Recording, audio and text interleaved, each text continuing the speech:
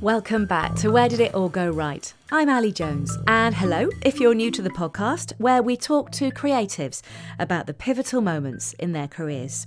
We've got a past guest list of people from all sorts of jobs, from actors to casting directors to musicians. Talking of which, this week's guest is pianist, keyboardist and composer Bill Lawrence. Bill is an original member of Grammy award-winning Snarky Puppy, and we spoke while he was in the middle of a solo tour. So you're in Berlin at the moment, and I gather it is an amazing place. And I saw your video today. You were in Dresden, I think. It all looks gorgeous. Yeah, it's a dream. You know, I mean, it's funny because I've just come off the Snarky Puppy tour. You know, at its biggest, I think we were a crew of about 26 people. And so now it's just me, which is quite a contrast. Yeah. Do you find it quite difficult to switch between I'm in Snarky Puppy and now I am on my own? That must be quite difficult for you. It's it's a very different beast, I guess. You know, they come with different pros and cons. But no, it's to be honest, the variety is great. You know, that's really what I love, and it's you know, they both present different challenges, and the thing I'm trying to explore with the solo thing is this idea of freedom, in the sense that, you know, obviously when you're playing with a band, there needs to be some degree of conferring going on stage as to, you know, when you're moving on to the next section or whatever. Whereas, you know, when I'm playing solo, it's like that's all out the window. So I have total freedom, and so I'm trying to kind of, you know, make a point of celebrating that freedom when I perform solo. But also, yeah, I mean, it's a very different experience on the road. You know, obviously, when you're touring with 26 people, I mean, the great thing about Snarky is there's so many different personalities that, you know, depending on what kind of mood you're in, you can have, you know, the sort of corresponding kind of conversation, you know, which is great. That's but then perfect. also, I mean, it's genius. Yeah. You know, really. So like melancholy, you head to the melancholy member of the band. You know, Want a party? Go to the party animal. that's it. And there's when there's that many people, there's something for everyone. You know. Yeah. So it's great, and that's kind of, I do believe that's sort of what has kept it as healthy as it still is, in the sense that, you know, there's just such a strong sense of camaraderie with the guys. And, you know, I mean, obviously we've all kind of grown up together, really. I mean, we've known, you know, I've known Mike now for 20 years, and we've roughed it together. You know, we all kind of grafted at the beginning together, and I think that was very important and a formative process to all kind of go through. But no, then obviously when it's me by myself, it's, you know, it's just a very different kind of life. So I at the gigs, you know, I'm literally just on my own. There's no tour manager, no sound man, because it's just mainly solo piano. So I'm bringing some electronic stuff as well. So it's quite a simple setup. But, you know, so I just end up meeting the promoter, and I get, you know, meet people at the gigs and stuff. And yeah, it's just a very different existence. Yeah, completely. Goodness. And what about just logistics and carving out breaks? You know, you've kind of, on the one hand, you're all over the place touring at the moment solo, but then you're kind of, you just said you've just, you know, finished the Snarky and the album's just come out as well, and that tour. How do you manage your life? How do you think, right, I need to have a break? Because you could, if you're not careful, just work. But I guess if you love it, I guess that's fine. But you do need a break, don't you? That's a great question, because I think this is the sort of the catch with being a freelance artist is it's really hard to know where the line is as to, you know, when to stop working. I mean, you know, you'll always, if there are opportunities there, you know, the instinct is to always just go for them. And I am trying to be more careful about what I sort of commit to now. You know, I mean, it's been a really intense 3 or 4 months, really, pretty much since writing and recording the solo piano album. It's kind of been non-stop since about May, and when I get to the end of this tour, I get home in like basically the end of November, beginning of December, and I've got those 2 months where, I mean, I'm editing and I'm mixing a new album, but I'm going to mostly be at home, and I'm going to make a point of just, you know, trying to be home as well. And I've got a little 3-year-old as well, and he's kind of become used to me being away, I guess. But like it's hard. It's really hard to be away, and so I'm trying to get that balance right. Yeah, really tough. But you know, it's obvious that you love it. So that's the best thing about it. And you know, maybe in a few years he'll come on tour with you, and he'll be your percussion guy. That's, well, man, you actually just totally read my mind. That's exactly my plan. I mean, you know, without putting too much pressure on, I'm gonna, you know, that's totally the goal, is like get him on drums and bring him on the road. That's entirely my plan. Oh, so that sounds brilliant. But you know, I even when you're sort of knackered on tour, it is the music that keeps you going. Because sleep deprivation is a tricky one, but I find, you know, once you're on stage, it's like that's you're reminded of, you know, why we do it, and I find every time I'm kind of in need of inspiration, I just in a way it's almost an opportunity to double down on the music and just kind of, you know, just commit to the reason you're there, right? And you talked about, you know, your 3-year-old, but for you started playing piano quite young, and was it always keys for you? Was there any other instruments, or was that the one instrument that you thought that's me? I think it was always piano, to be honest. I mean, I think of the piano as a member of the percussion family. Like, so I did also play drums at school, and my first teacher was a ragtime player, and it was all about the kind of joy in playing at the beginning. And I was really lucky. I had an amazing teacher, my first teacher, called Mel Robinson, who sadly we lost a couple of years ago. But everyone in Hackney, near Dalston, where I grew up, all the kids around there were all being taught by him, and he was kind of like a local legend, and he totally instilled this joy in making music and I was 7 years old, and there was a piano in the house, so I was always kind of interested in this thing that was making noise and stuff, but just seeing how much fun it could bring was like, that was the kind of light bulb thing that I'm still chasing, to be honest. I feel like that first spark is still very much a part of, you know, the way I play now. Yeah. And how wonderful that it was ragtime, because I'll be honest, there's probably not many piano teachers around that are really pushing the whole ragtime thing, I guess. And for you, that sort of sowed the seed for jazz and playing that as a career. Yeah, completely. He was also keen to kind of get me on the scales and stuff, but I think it was he would always sort of dangle the carrot with playing some stride piano. You know, it's like, if you want to play this, do better, then you got to play the scales. It's like, okay, all right. You know, he just knew how to get me to do it. You know. So when did you know that you wanted to pursue this as a career, and what were your parents' thoughts on that? I mean, you know, there was definitely periods of struggle, and I remember, I quit twice. There is a point at which you have to kind of graft to have any kind of technique. There always has to be a kind of some element of feeling like you're having to go to the gym, you know, because you're developing those muscles, and so it was tough, you know. But I think, as I said, I think because joy was sort of always at the forefront of it all. And then I just got really lucky. I mean, my first gig, I was 14 years old, and I got a gig in a restaurant in Covent Garden. I was pretending to be 18, and I just played, you know, just some boogie woogie stuff, really, initially. I mean, I had, when I was 14, my repertoire was pretty minimal. And I bet you were all your friends, though, loved the fact. I mean, they were probably so jealous because you were earning money at 14, and they might be doing paper rounds. I imagine you were getting better money than a paper round. That's quite a funny story. I was like, man, I've got this first gig, so I invited all my friends to this restaurant, and they all just came and ordered like a Coke, you know, and then they left, and then my manager was like, you can't invite them ever again. Like, that's just ridiculous. What do you think? This isn't a jazz club. You know, it's something like it's like, you know, there's like 10 teenagers just all drinking Coke in this Italian restaurant in Covent Garden. It's like, what the hell?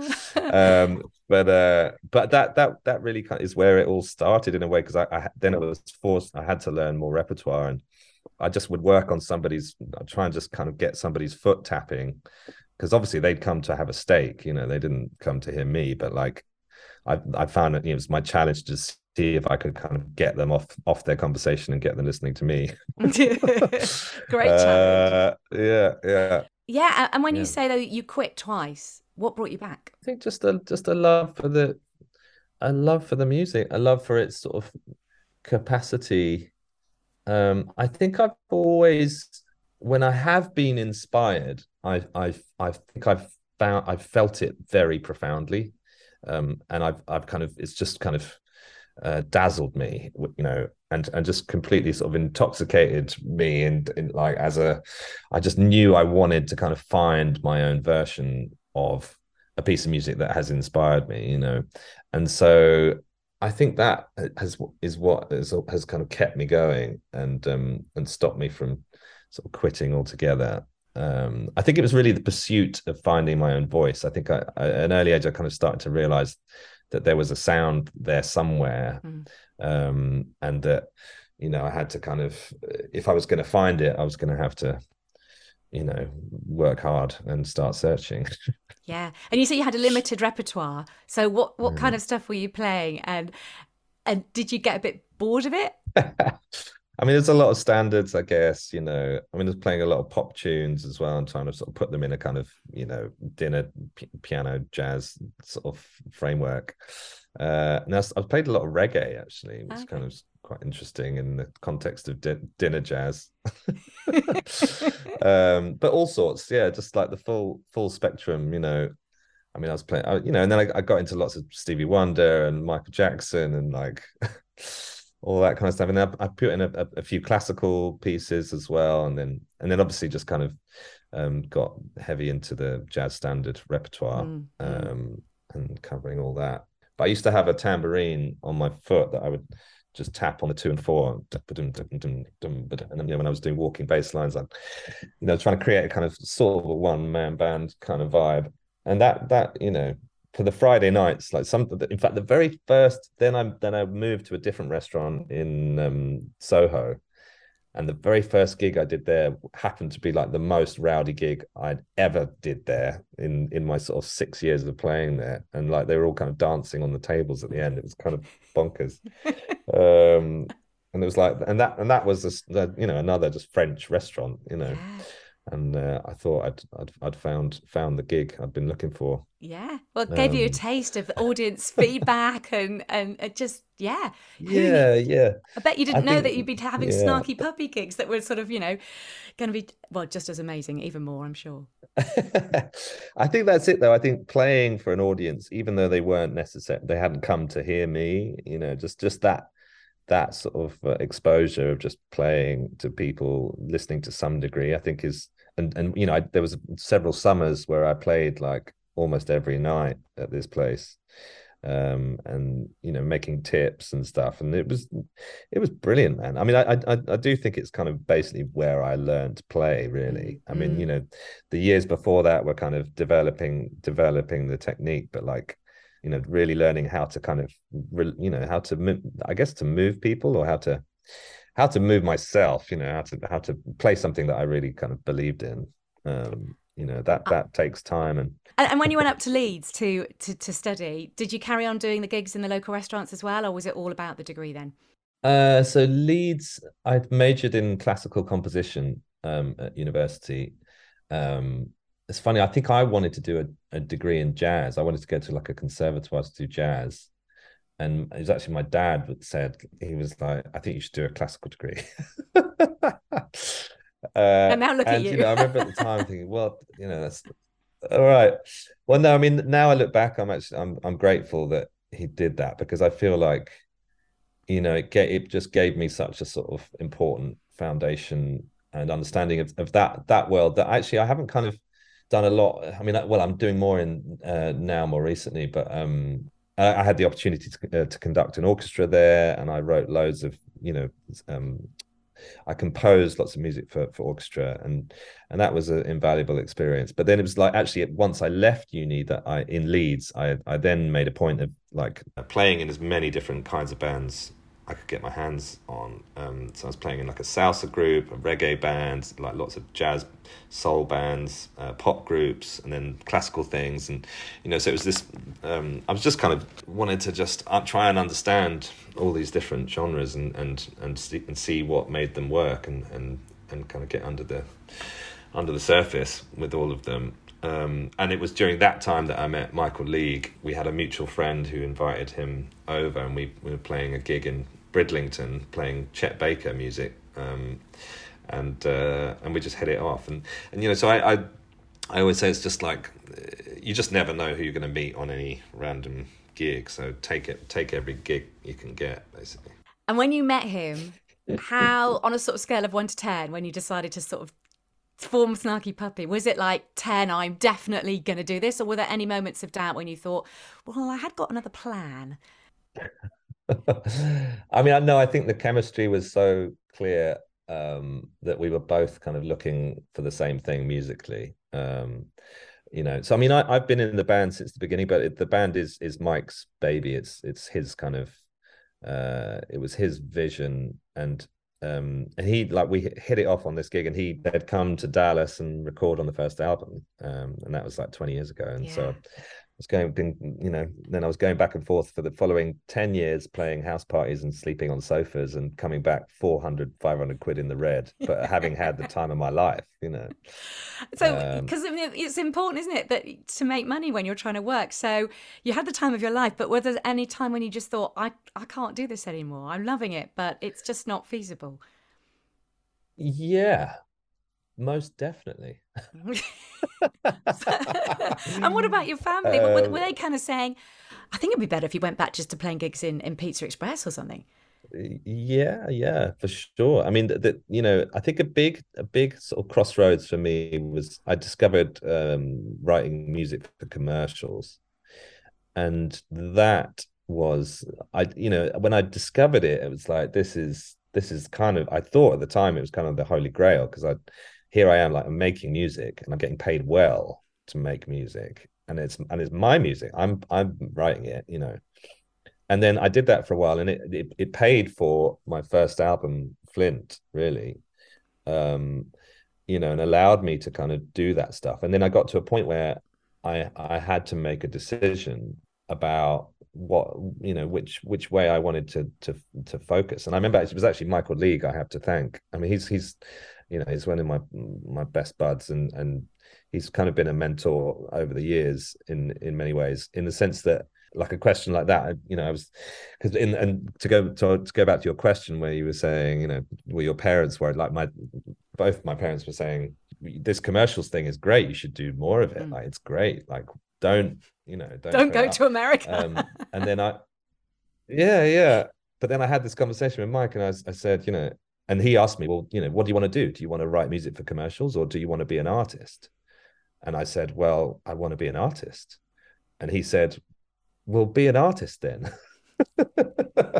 And like, I'm sure it's kind of easy to say that, and being an artist comes with its own consequences and obstacles, obviously, but I think for me there was a definite sort of conscious decision where, at that point, where I was like, okay, if I'm going to do this, I've got to do it. Like, I've got to go for it, and I've got to sort of really commit to trying to realize this sound and this voice, and I do feel like that was a kind of turning point where I decided to kind of put my foot on the gas a bit more in committing to this thing of being an artist, and maybe finding other ways of keeping that going. Like, I then, instead of doing the commercials, I was playing music for dance classes, so I was doing that in the mornings, and I'd sort of made my kind of rent money in the morning, and then I had the afternoon to write and to arrange and do the artist stuff.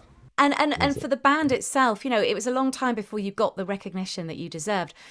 Winning the Grammys, that must have been pivotal and got you noticed. But were there any other points where you were just like, yeah, this is it. This is the time when we're actually being noticed for all our hard graft and our sleeping on the sofas and not earning much money? Yeah, it's a good question. I think a big moment was our first gig out of the States.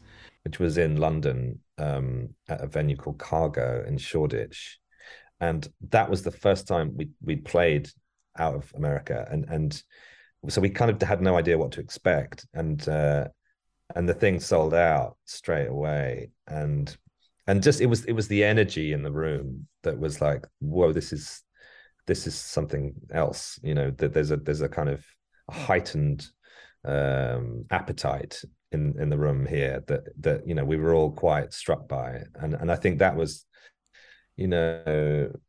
definitely a moment that kind of paved the way for the way things developed. I mean, I think obviously the putting the album Tell Your Friends online and sharing that on Facebook and YouTube was a big moment where the band went from being a kind of unknown entity to suddenly being accessible all over, in a different way. I think the fact that we had the headphones in the studio, people coming, and we videoed a studio session with the audience in the studio itself. I think that as a concept was quite a sort of significant moment. But then, yeah, for sure, I mean, the Grammys definitely made a big difference too, and it's been amazing to kind of to get that kind of recognition, and to see that people are really kind of noticing. I guess from at the same time, though, there was the sense that we'd kind of been doing that for a while, and all of a sudden we got this recognition, and all of a sudden everyone Also, knew here you about all it. are. Where have you all been? We've been doing this for ages. Yeah. Yeah. Yeah, that, I mean, there was an element of that, because we've been hitting it for 10 years, Yeah. and then and then out of nowhere suddenly it's like, oh, and then whenever anyone asks, like, wow, you guys are amazing, like, how long have you been together? We'd say 10 years, and they go, what, like, That's nearly as long as a no Grammys way. ceremony, because Where have you been? Those Grammys ceremonies are very long as well, aren't they? Goodness, to sit through all that, but then with a good result. That was the funny thing. So we our first time at the Grammys, we went through, and then we went to the ceremony, and then we won it, and it was like, oh my God. And then you get sent through all these kind of press, you get sent down this chute of, it's just this long tunnel of different press, and then you get, as if you win, you get sent back around to the front to walk the red carpet again. Right. And like after we'd won, we went back to the front and walked the red carpet, and like nobody asked us anything, because nobody knew who the hell we were, like. Well, you don't want to be mobbed. You want to have an easy life, don't you? What a great, great result after all that hard work. And I know that you're really passionate about educating with music in schools. I guess is sort of slipping away a bit now, and you talk about your amazing music teacher, and also music and tech, because I remember my Casio little keyboard, and things have moved on a lot from there. But a lot of people might say that tech stifles creativity, but for you, it's a real bonus, isn't it? Absolutely. I mean, I think it's kind of how to yield its power, because I mean, obviously the way things are evolving, the new technologies that are kind of coming are super exciting, both in terms of effects and different things you can do, both to electric keyboards or in the context of electric keyboards, but also to an acoustic instrument. So what I'm sort of getting interested in the moment is like these different sort of ways of affecting the acoustic sound of the piano. So I put a microphone on the acoustic piano, and I put effects on that sound, so you have a combination of the acoustic sound with an affected sound, and it's that kind of combination, the kind of line between the two, that I'm particularly interested in. But also just there are these new designs. There's this thing called a palm mute. That's this kind of contraption that you can put on a grand piano and operate with a pedal, and it just mutes the strings. There's this guy in Denmark who's designed this thing, and it's kind of suddenly turning the piano into a more of a almost guitar-like instrument, in the sense that you can mute it. So, and then that just kind of opens up a whole new world of kind of timbre of the instrument, and so I think, like, particularly with the acoustic piano, I'm particularly interested. But then obviously Fender Rhodes, they've just released the Mark 8, and that's like a whole new world of the next generation of Rhodes, where they've taken the analog signal of a Fender Rhodes, and turned it into a synthesizer, so you can actually create a kind of synthesized tone generated from the Rhodes itself, which again is kind of a sort of revolutionary concept. And so all this stuff, I think, the way it's evolving is just super exciting and super relevant. I think if any artist, I feel like, it's super important to kind of embrace this stuff and celebrate it. But all this kit, isn't it a nightmare when Snarky Puppy go on tour? I mean, when you go through airport lounges, well, I know how difficult it is just for classical musicians with just like, a cello, but you guys, they must hate you, and you probably hate them as well. But it must be, there's a lot of it, isn't there? There is a lot. I mean, the backline with Snarky is kind of ridiculous. It's a lot of gear. But actually, I mean, we don't fly. Well, the guys obviously fly with the guitars and stuff, but all the keyboards, depending on how it's routed, like if we're doing a bus tour, then everything's on the back of the bus. But if we're flying, then generally the venues provide the backline, so they kind of bring it all in. But it's a lot of gear, yeah, for sure. And flying is a nightmare with that band because, there's a lot to be carrying through. Yeah, you talked earlier about how so different it is when you're solo compared to when you're with the band, and I guess when you're solo, you could argue that it's quite scary because you are on your own, and there's almost sort of with numbers you can't hide, but you can have support, can't you? But you still, for you, solo playing is utter freedom. Yeah, I mean, you're right. It's a different kind of challenge. And you're utterly exposed, but in a way, I find that empowering because it gives you the control to be able to control the entire contour of the song and of the set, and so you can. And as I say, you don't have to confer. So, what I'm trying to do is actually now when I'm performing solo, I'm trying to kind of actually prepare less of a set list per se, or just kind of be open to the idea that depending on how I'm feeling within a particular song, just kind of going off piste if it feels right to do that. And then you're creating something unique to that moment. And I feel like if the goal is if I can surprise myself on stage and actually kind of go create a moment where it's like, I have no idea where I am right now, actually that's kind of, then I feel like the audience will be with me on that, maybe they're just all going to be confused, but I think that sense of vulnerability and freedom is kind of where the gold is in performing solo. And Keith Jarrett is like a master of that. Like he's that Colne concert, I'm fascinated by his solo piano thing where he just kind of stays in a very simple progression and because the story was the piano was kind of a bit bright in a particular frequency, so he didn't want to. So he stayed in a particular part on a particular part of the piano, and that generated a completely sort of different approach to the improvisation, And so just kind of being open to those kinds of things, because obviously the room changes, the audience changes, the piano changes, so you have to kind of be malleable and flexible and just kind of adapt to, and also you change, like how you feel on a given day is, I think there has to be sincerity in what you're playing. So I have to kind of just be honest with myself when I'm particularly when I'm performing solo. Yeah. And performing solo, you can indulge in that even more, I would say. But it's the perfect job in a way, because you've got that ability to do your solo stuff, but with Snarky Puppy, you can go on and you can do your own thing. You can, because there's so many of you, you can kind of come in and out, can't you? But I guess because there's a lot of uncertainty at the moment with the cost of living crisis and people wanting to have a career in the music industry, and it's kind of getting harder and harder, because if you're just starting out, would you have any advice for anyone who's just starting on that road of maybe playing gigs in restaurants in Soho? It's true, man. I mean, it is tough, and I was just talking with the promoter in Dresden last night here in Germany, and he was saying that since the COVID pandemic, particularly kind of audiences above like sort of 40 plus, like they've just cut like 50%. Like, people are still in Germany specifically, people are still not willing to come out, and so just audiences have just kind of fallen off a cliff in terms of numbers. So it's It's really hard, man. And I think the answer for me has, I think, always lied in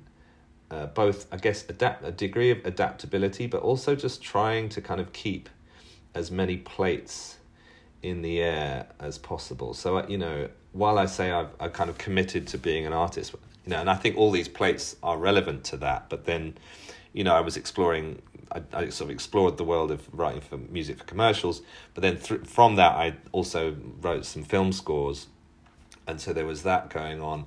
And then I've run this, I run a Patreon thing where I have I do a monthly kind of masterclass on that, and that's actually now kind of replaces the teaching that I used to do. I mean, I used to do a lot more teaching as well. And also, I would say, the difference, obviously, there's downsides about the streaming world, but it is an incredible thing that anybody now can release something and have somebody on the other side of the world be able to listen to it in the click of a button. And I think that is a kind of power that should be taken advantage of. And the online generation, I think there are ways of kind of utilizing that to our advantage, and it's, I think, it's just about being adaptable, really, and just having as many plates in the air as you can. Looking back on your career so far, and I'm sure there's so much more to come, but the pivotal moments, I mean, you talk about your piano teacher and learning ragtime and then doing the gigs with your friends with their cokes watching you in Soho, and then meeting Michael at Leeds as well, and just carrying on. Have I missed anything? Is there anything else that you think, that was a really big turning point in my career? I mean, I think, something I say a lot to anyone I'm teaching is the significance of traveling and going to the source of the places where the music that has inspired you comes from. So, if you're interested in jazz, go to New Orleans. If you're interested in Brazilian music, like go to Rio, or Sao Paulo, go to Cuba, go to the Color Festival in Calcutta in India. Like these places, each every one of them, and there are loads more, they all kind of sit as pivotal moments in terms of my development as an artist. I think just experiencing music in different contexts and seeing how it's digested in different ways, and how where different focus is put. But that's all just about traveling. I mean, I would say, definitely the Grammy was big, and the further Grammys since then have been significant. I think, recording my first proper live record at Union Chapel, which was my fourth album, which I performed to a sellout crowd in Union Chapel, which is right around the corner from my primary school. And I used to go there and play the organ when I was a kid. And I remember we went on a school trip there, and I played the Beverly Hills Cop theme tune on the organ when I was like 9 years old, and I was like the coolest kid in the class, And then I'm back at that place, like, that was powerful, and to catch that all on DVD and all that was that was a nice thing. And then just recently, I just wrote a double cello concerto for the Metropole Orchestra that was premiered at the Cello Biennale, which, again, I think, I've always dreamed about writing for a professional symphony orchestra, and that was it realised, a couple of weeks ago, and that was definitely one for the bucket list. But I think ultimately the grass never stops being greener. You're always chasing, and I've really been struck by that, meeting a lot of my idols and discovering that they're still chasing in just the same way you are. You'd think they might, like they just, maybe they just feel like there's a point at which you feel like you've made it or something, but like obviously it just, that never goes away. You're always chasing. You've only just begun. I can't wait to see you and your 3-year-old on stage in a couple of years. Double act, or maybe make the Snarky Puppy Collective even bigger. Who knows? That would be fantastic. Obviously, I'm biased, but like I do think music. I asked John McLaughlin, the guitarist. I was lucky enough to meet him a few years ago, and I said, "What's your favorite thing about being a musician?" And he said, "It's the fact that I'm part of a universal family." Wherever I go in the world, like I meet somebody in Japan who we don't speak the same language, but if we discover that we're both musicians, suddenly we're like brothers or sisters or cousins, because we're both musicians. And I think, like, what other art form can sort of do that, has that capacity, you know. Yeah. And so I'm just like adamant that my little boy, I'm going to do everything in my power to try and make my little boy, like, you know, be a part of that. I mean, if, you know, he can, you know, no pressure, man. But like, you know, I'm gonna keep the door open and try and, you know, illustrate that. It's the most wonderful thing to be a part of, you know, and to be able to kind of, you know, search and grow and keep sort of learning in the world of music is a privilege and just something to be celebrated. Bill, it's been a pleasure talking to you. Thank you so much for taking the time, and good luck with the rest of your gigs. Thanks for having us. It's great to chat. Thanks so much to Bill for talking to me. And since we spoke, there's been another album, and congratulations on another Grammy for Snarky Puppy. I think number 5 now. Wow. If you love music, there's so many musical guests on the podcast. We've got singer-songwriters, producers and musicians Dan Gillespie-Sells, Rhys Lewis, Guy Chambers and John Metcalfe. Musical comedy duo Flo and Joan, cellist Natalie Klein and recording engineer Olga Fitzroy. Thanks so much for listening, and head to Where Go Right on Twitter for more updates. And thanks so much too to Megan Brownrigg for producing.